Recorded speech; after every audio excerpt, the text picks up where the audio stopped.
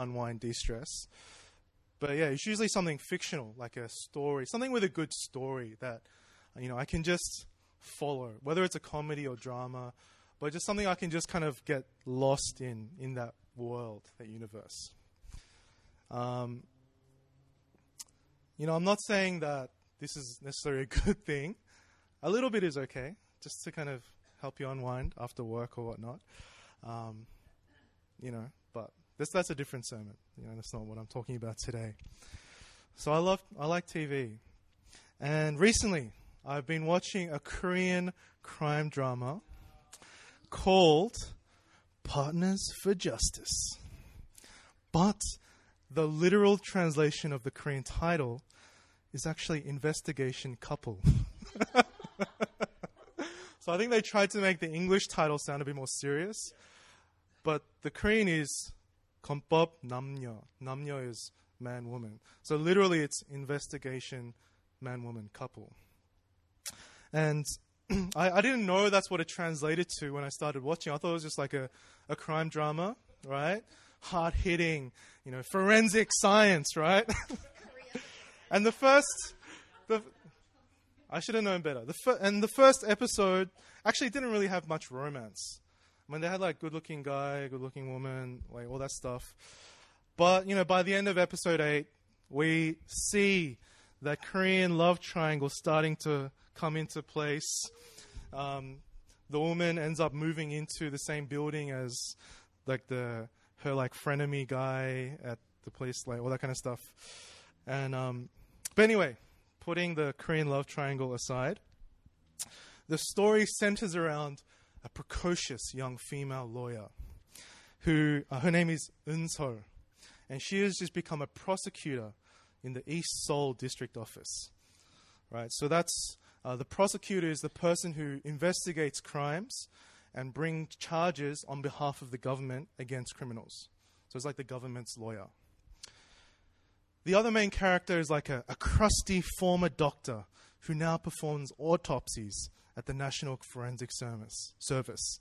His name is Baekbom. Alright, it's kind of like, if you ever watched House, it's kind of like that grumpy House kind of character.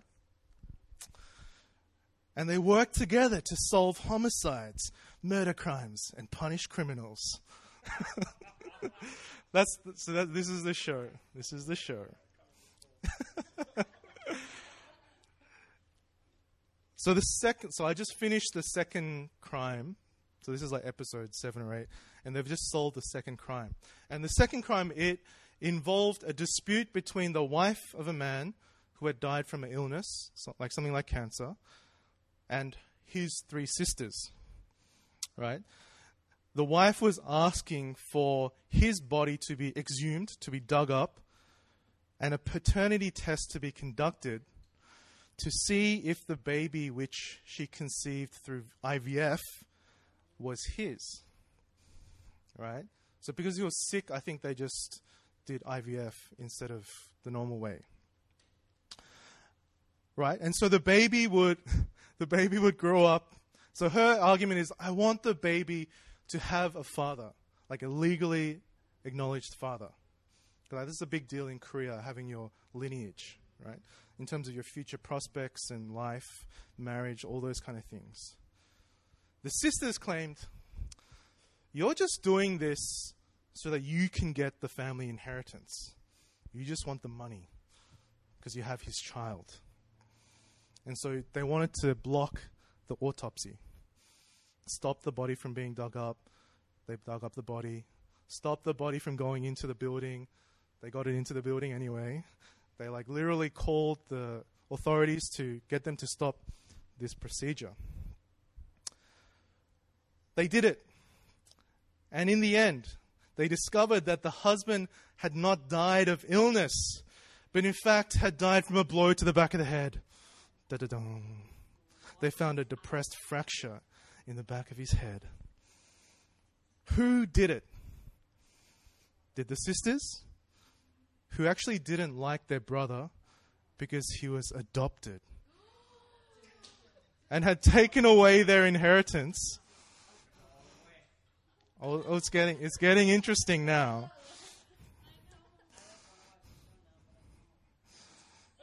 Sorry, spoiler alert.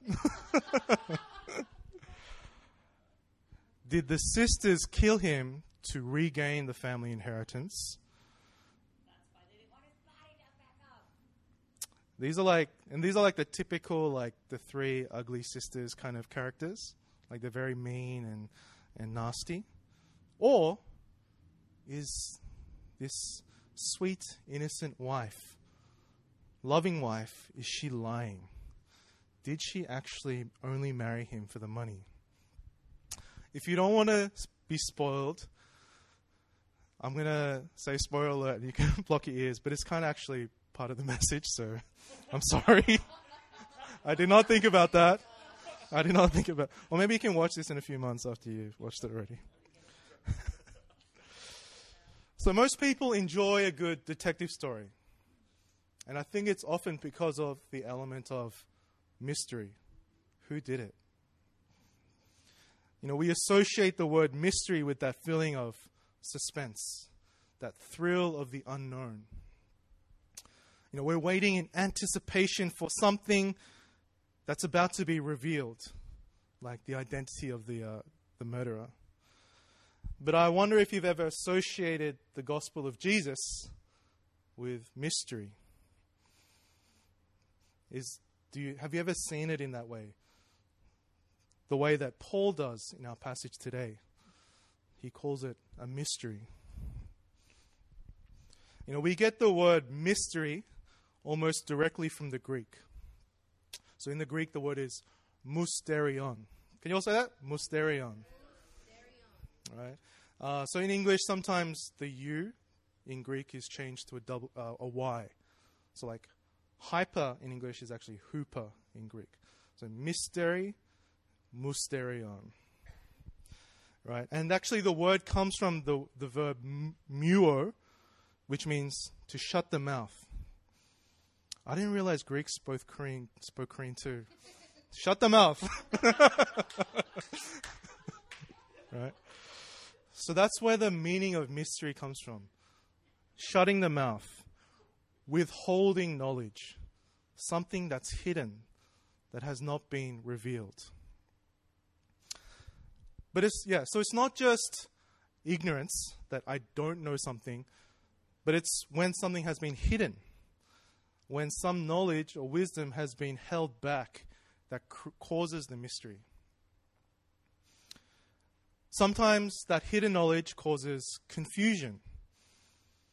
Right? So mystery is not just about like excitement, but sometimes mystery causes confusion.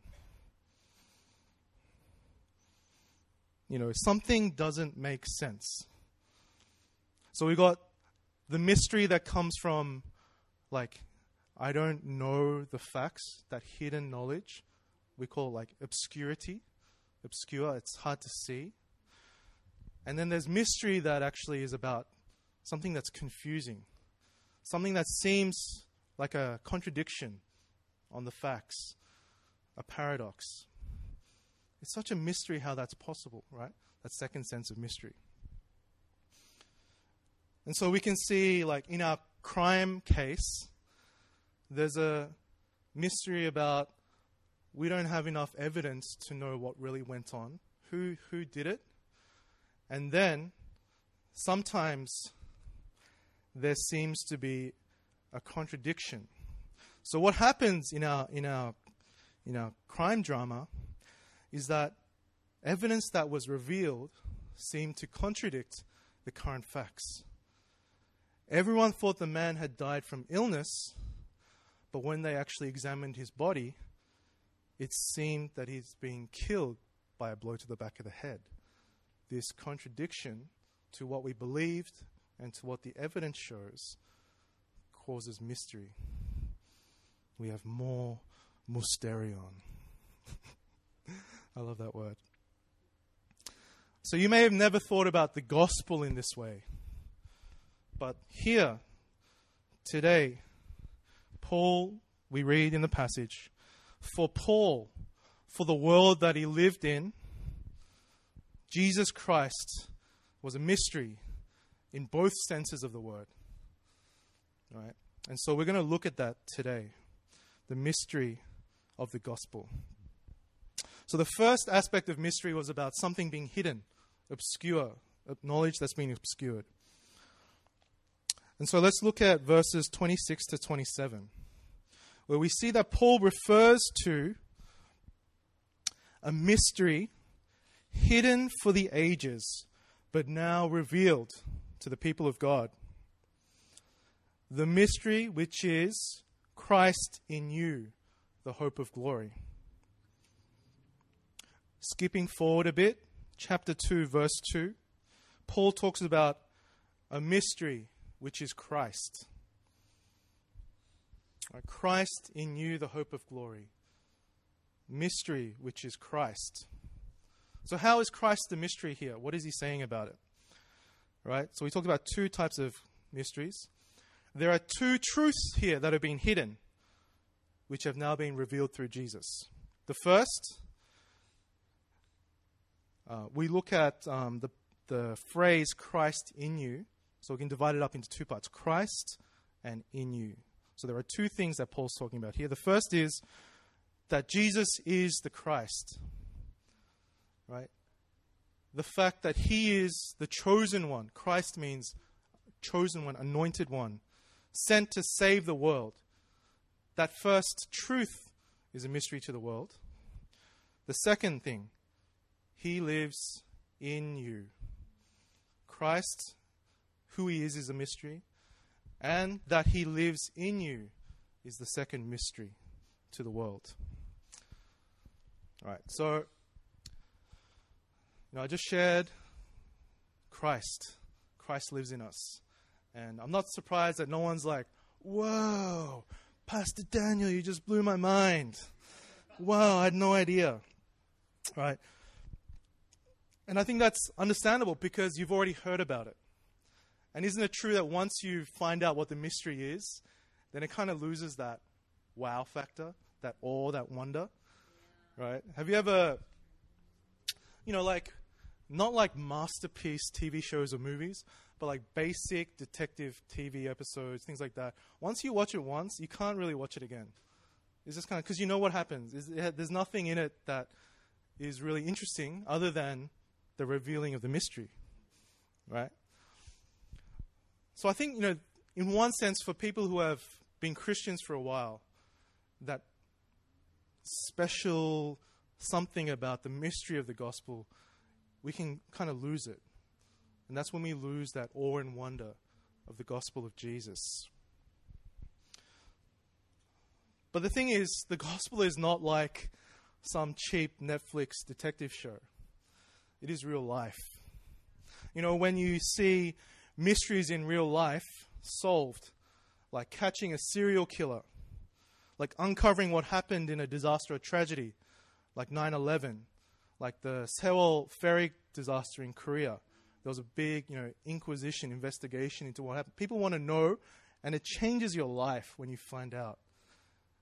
And even though you've already you know what happens, that event still stays special. There's still significance with it. That's what the gospel should be like for us.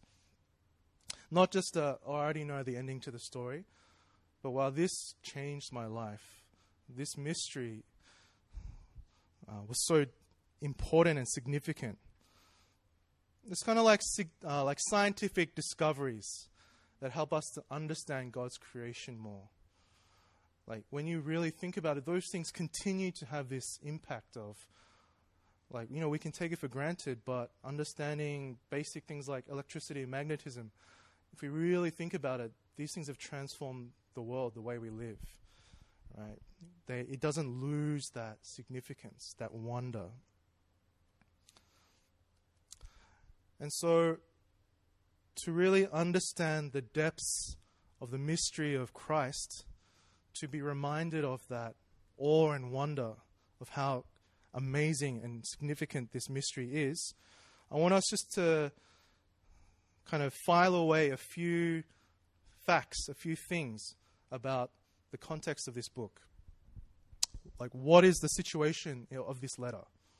All right, some things were referred to last week, but I just want to refresh. Number one, Paul was writing to the church in Colossae. Okay, this is a city in modern-day Turkey. on the southern border of Turkey. And it's a city that was filled with a mix of locals.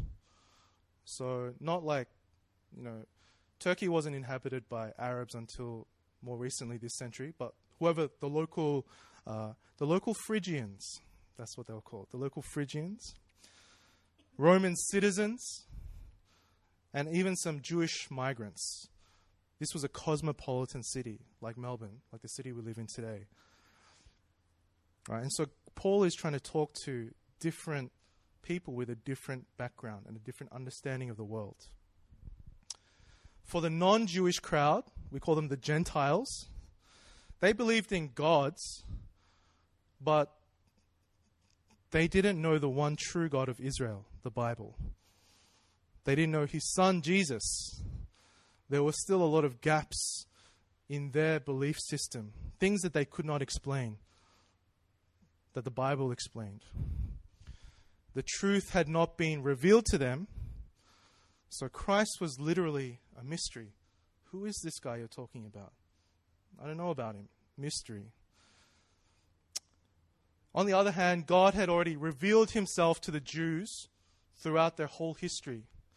He showed who he was, explained how he made the world, why we need to be in a relationship with him, how to come into a relationship with him.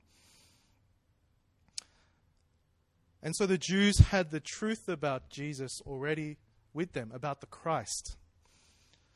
And they've been waiting for the Christ to come for several hundred years. They're waiting for him to come to bring justice back to the world, to restore the kingdom of Israel. Actually, in the Bible, the Old Testament, there's about 350 prophecies referring to the Messiah. So it wasn't a matter of they didn't know about the Christ. They actually didn't really understand how he was going to come. How is it possible for one person to fulfill all those things? That was the mystery. This seems to contradict with that. Mystery. And the last thing I want us to know is that before Christ was revealed, the Jews believed that the only way to access God was through the temple in Jerusalem. It was like their church. Because of our sin, we were separated from God, and that's why the world seems to be a broken place, why there are things wrong, why there is pain and suffering in this world. And the temple was the only place where God physically dwelt on earth. And the temple rituals, the sacrifices, the prayers, the offerings was the only way for us to be cleansed, to become clean, and to come into God's presence and receive his blessings, to be in a relationship with God. For them, the temple was the center of their religion. So if they didn't keep the temple pure, God would leave the temple. His presence would leave the unclean temple, leaving them unprotected, naked, without blessing. That was how the Jews believed their relationship with God worked. It was built around the temple. And so we see that Christ was like that final jigsaw piece that came into place. Right? For the Gentiles, he was the knowledge of how to come into a relationship with God. For the Jews, he was showing them a different way, a new way, a perfect way to come into relationship with God. He was revealing the way to become at one with God. And really, he was showing that, all the temples and sacrifices, they were only like a pale imitation of what he would bring when he came. They were just a way to teach us what it cost to come into a relationship with God. All those sacrifices and things that were given at the temple. So what Jesus brought, he brought to, again I said, he brought to the Gentiles knowledge about God, who he is, how to meet him. And for the Jews, he also brought something else. The second part of what I was talking about, in you. He brought a new way of relating with God. We can use the word, a new economy of heaven, a new way God worked with his believers. When Paul writes, Christ in you, the hope of glory, he's saying, for those who believe Christ who is God lives in you.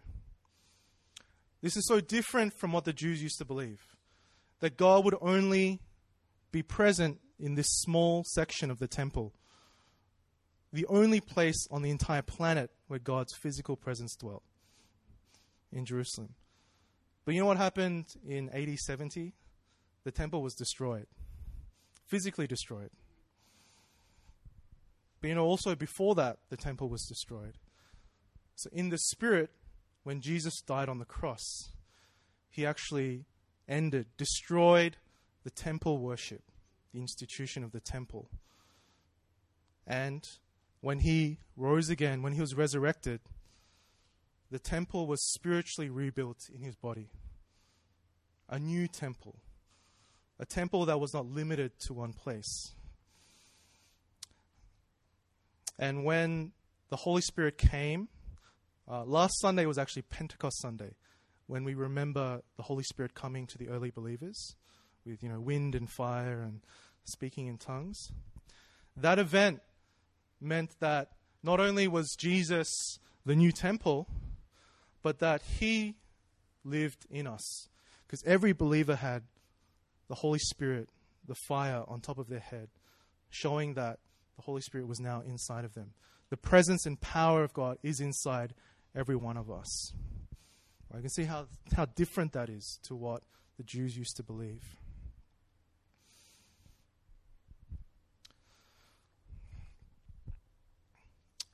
So that was this hidden knowledge that Jesus brought with him. The second mystery was the contradiction. This doesn't make sense. So let's just look back to the beginning of verse 26.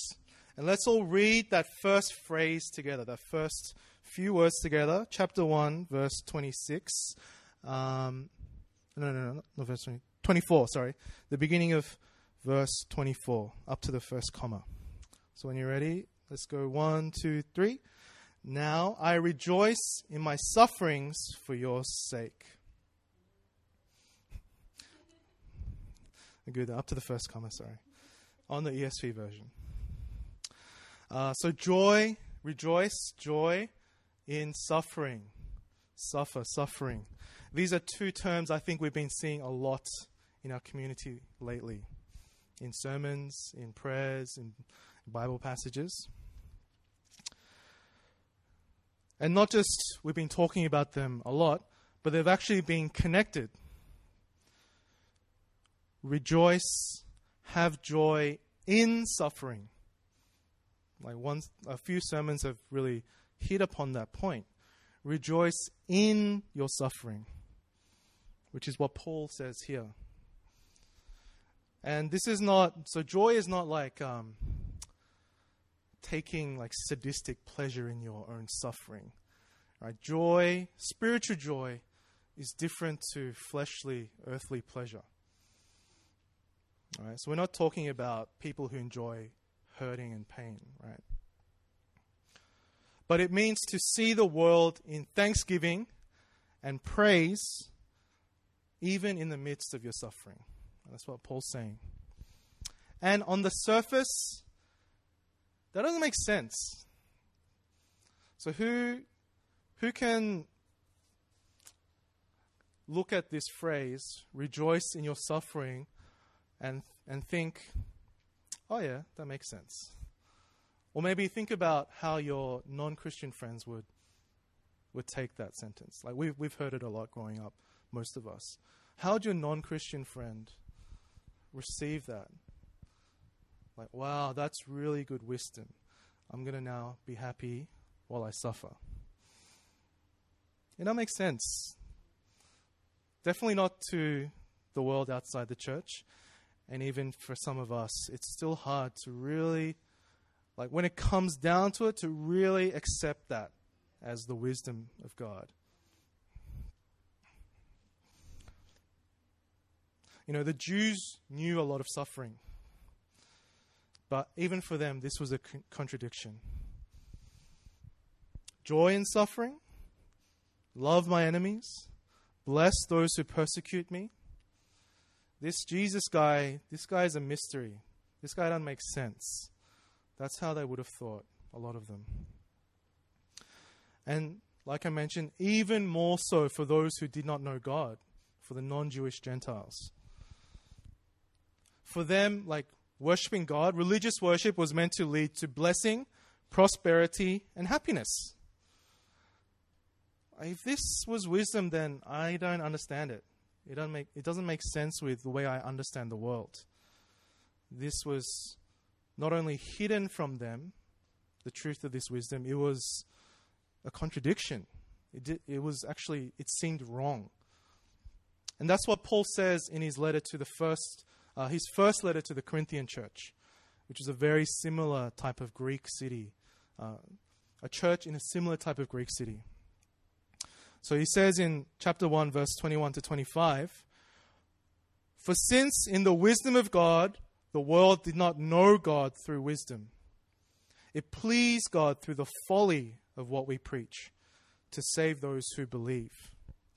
For Jews demand signs, Greeks seek wisdom, but we preach Christ crucified, a stumbling block to Jews and folly to Gentiles. But to those who are called, both Jews and Greeks, Christ, the power of God and the wisdom of God. For the foolishness of God is wiser than men, and the weakness of God is stronger than that of man." The wisdom of God is foolishness to the world. It is a paradox. It is a stumbling block. It is a mystery. How can we accept a God who tells us to have joy while we are suffering?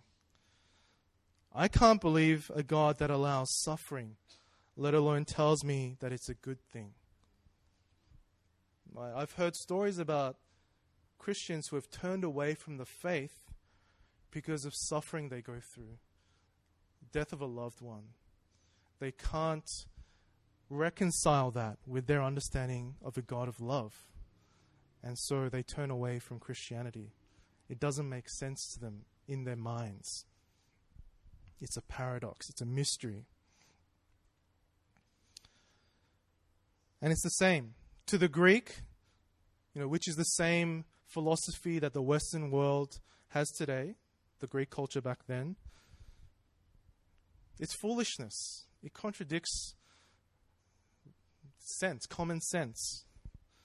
For the Jew, they can't accept a Christ, a Savior who's weak, who dies, who's crucified in shame, tortured. I need a powerful Savior who can deliver me from my enemies and establish the everlasting kingdom of God on earth. I need a God who helps me to succeed in my life. I need a God who helps me to prosper, get married, experience the blessings of life. I want to be part of a church that is triumphant, powerful, influential.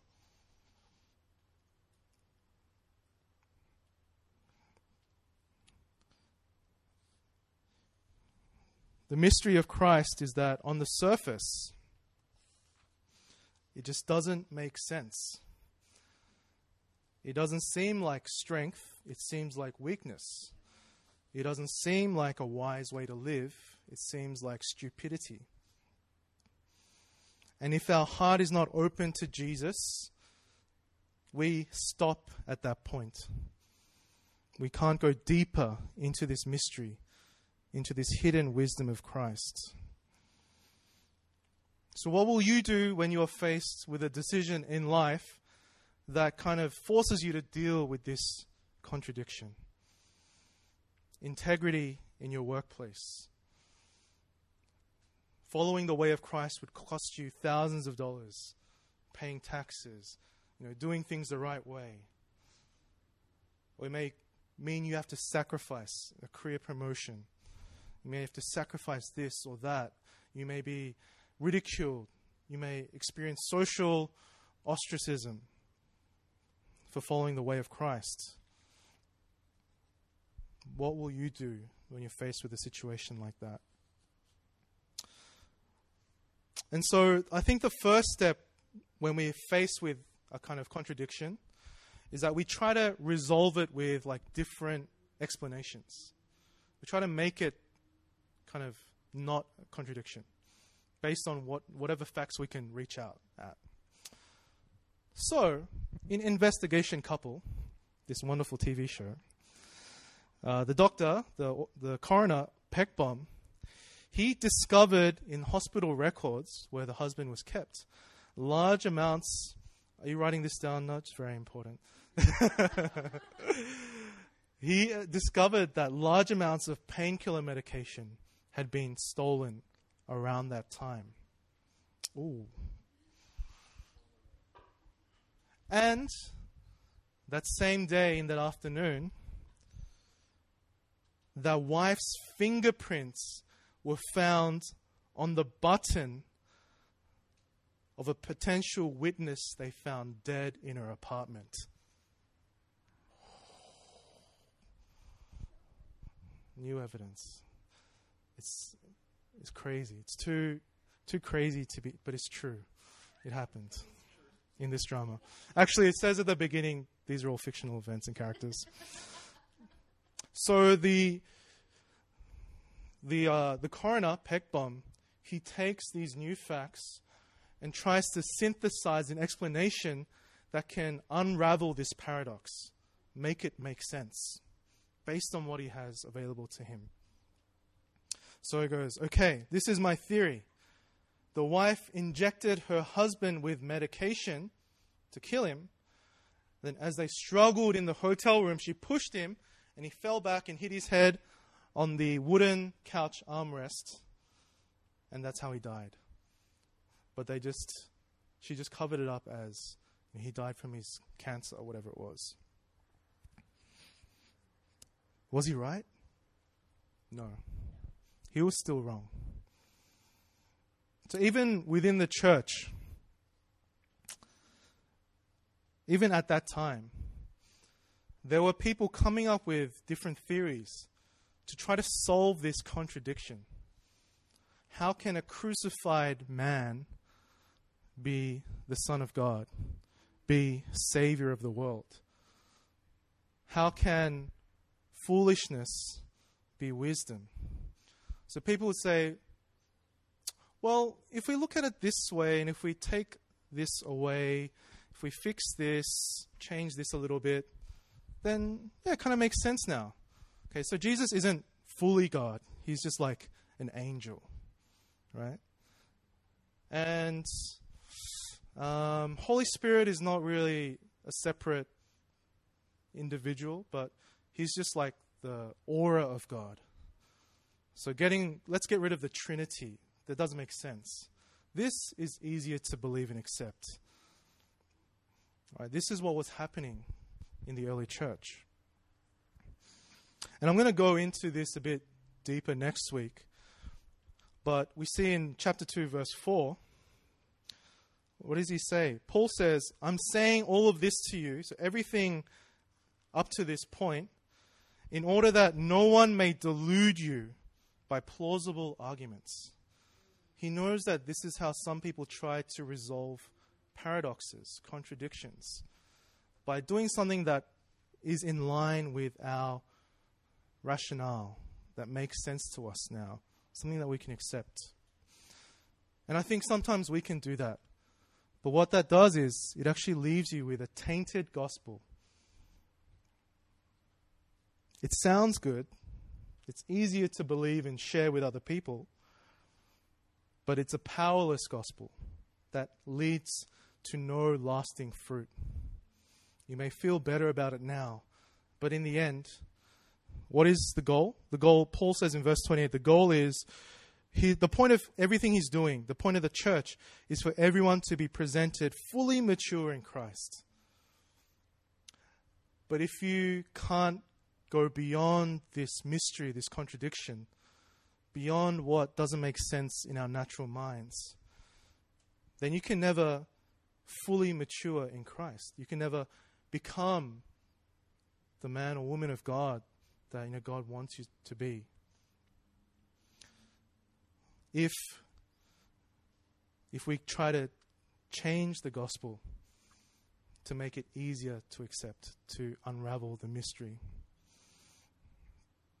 At that time, these different gospels were producing people who were very religious, doing a lot of actions, or they were very spiritual and pure in their bodies.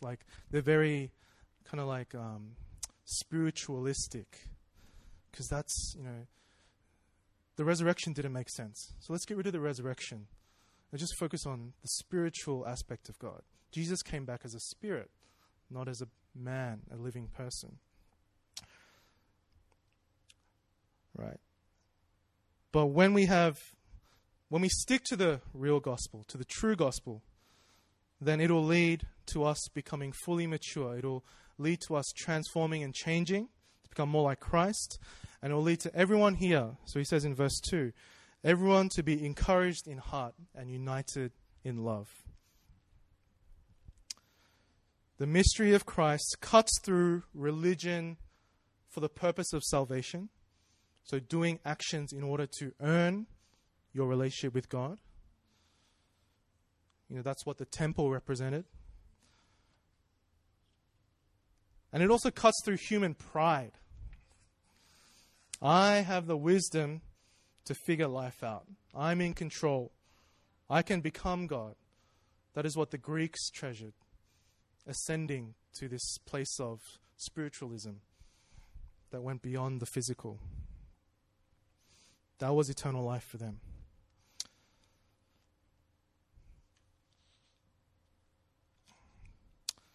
So I want to leave us with this question, with this thought. What is this thing that stops us from, I'm coining this new term, believing. It's not believing. You take out the middle E. Be living. So living out, believing, living out the mystery of the gospel of Christ. Just let it sink in. It'll work. Believing the mystery of the gospel of Christ. All right. So maybe you don't feel like you've heard the full gospel. Then it's like the first type of mystery. I haven't heard about it. I don't know what it is. Or maybe it's that second type of mystery for you. I can't get past that contradiction, the paradox, that mystery.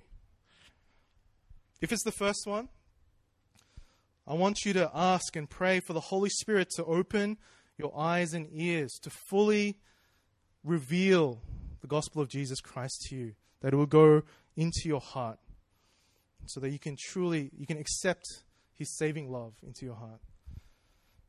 If it's the second one, I want you to ask yourself, is it because you still trust in an external temple for your salvation? Going to church, being pure, being part of a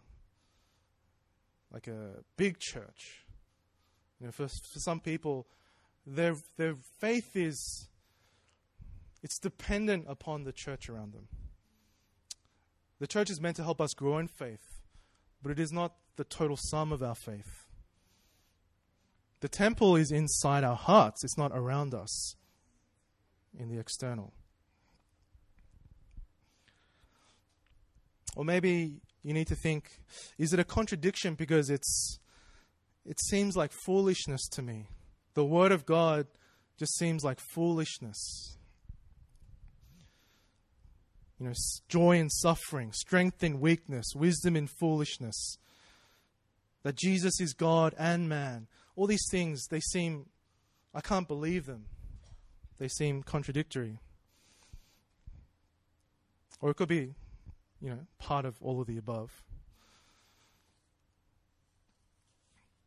But I think that's something that we need to continue to ask ourselves, especially when you see areas of your life where we are not making Christ as Lord.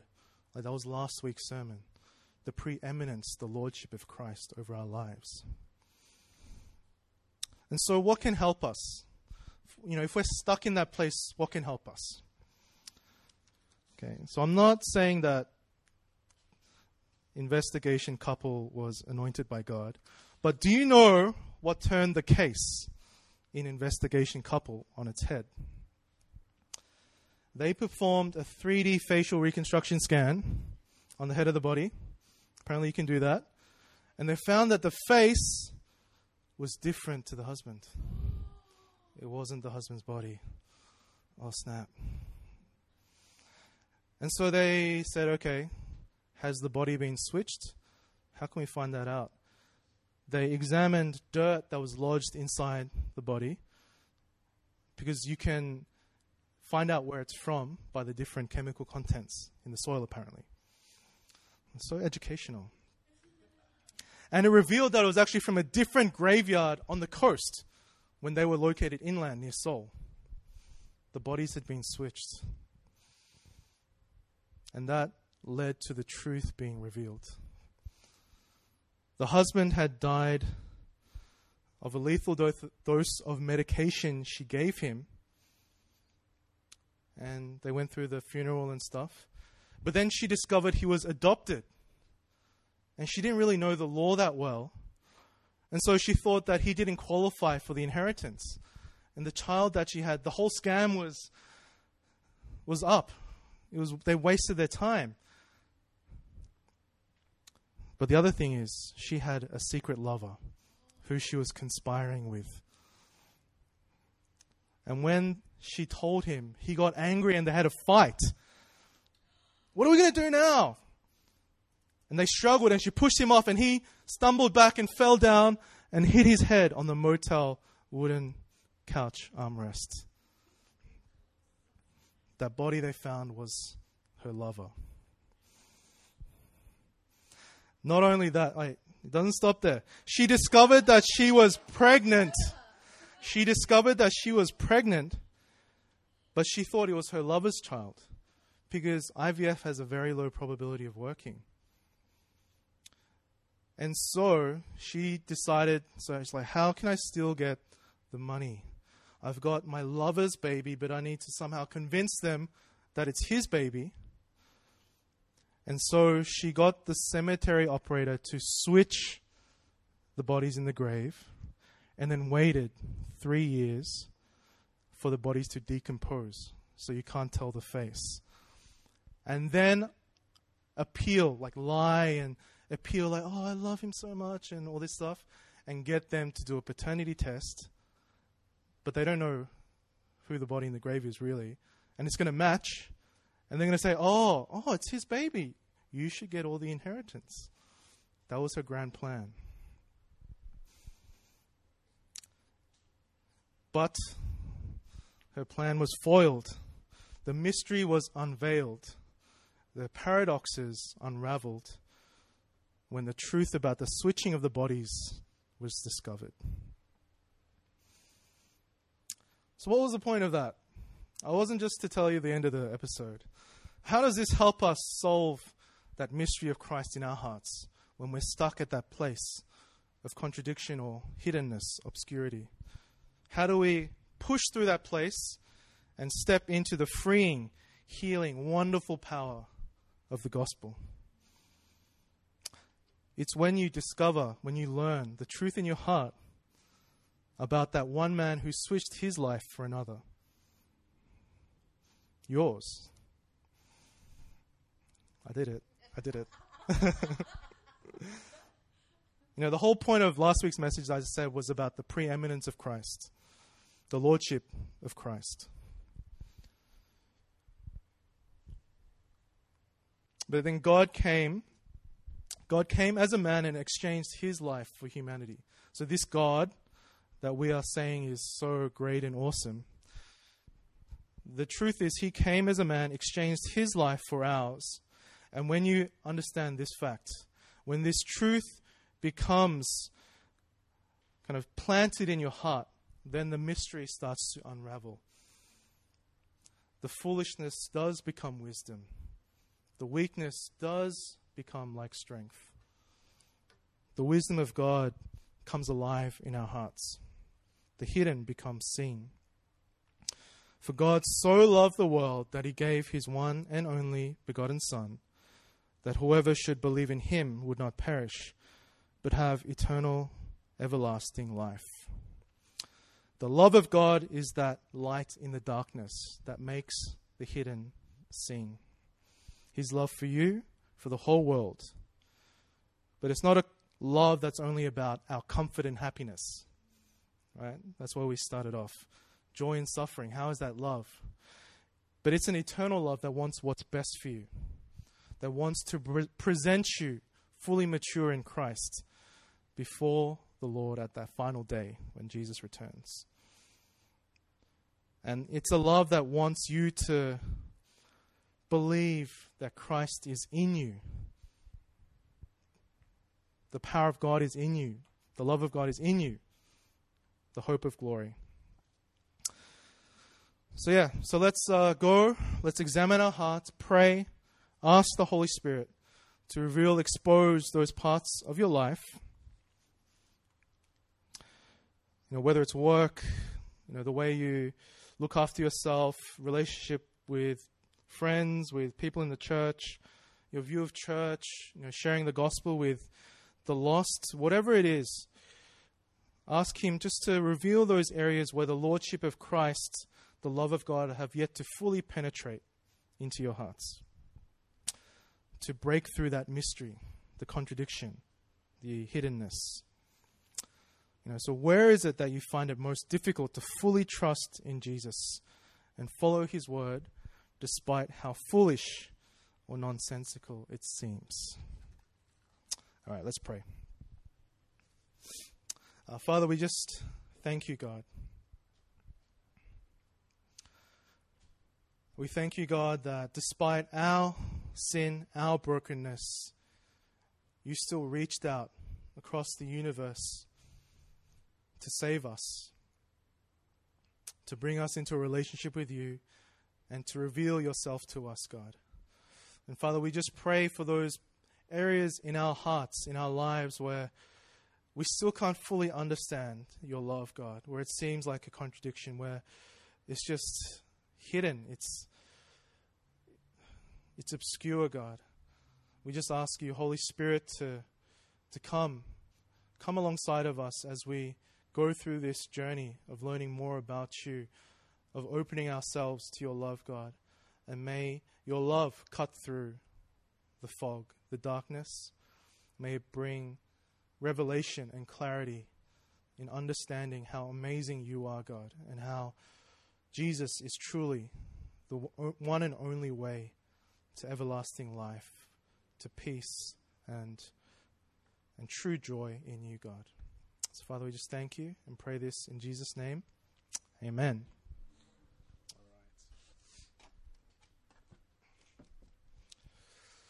Sorry for spoiling the show for anyone who wanted to watch it.